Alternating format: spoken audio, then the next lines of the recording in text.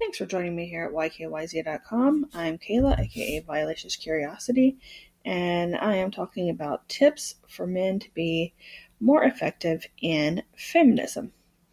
One thing that is really helpful to remember is when engaging in supportive partnerships with women that it needs to be reciprocal and mutually beneficial.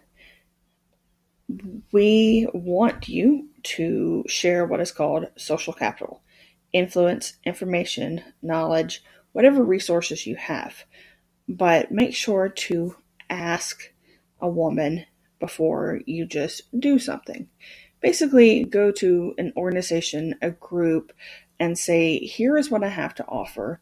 What can I do that would help the movement, help whatever you're doing, help advance equality the most? And start to build a partnership. Even if you benefit from it, that is not the ultimate goal.